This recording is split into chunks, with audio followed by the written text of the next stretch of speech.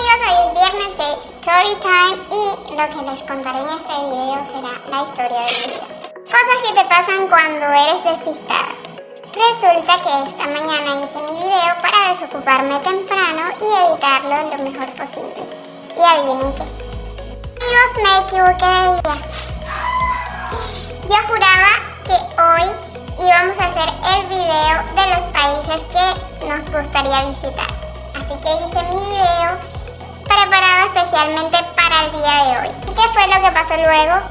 Pues me di cuenta que hoy es viernes de Storytime. Son cosas que te pasan en la vida simplemente por ser despistada.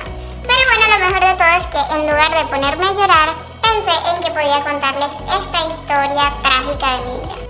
Y no me quiero despedir sin antes saber si les ha ocurrido una anécdota como esta en el tiempo que llevan como creadores de contenido. Lo bueno de toda esta situación es que ya tengo trabajo adelantado para mañana y nos vemos con un nuevo short, esta vez sí, sobre los países que deseo visitar.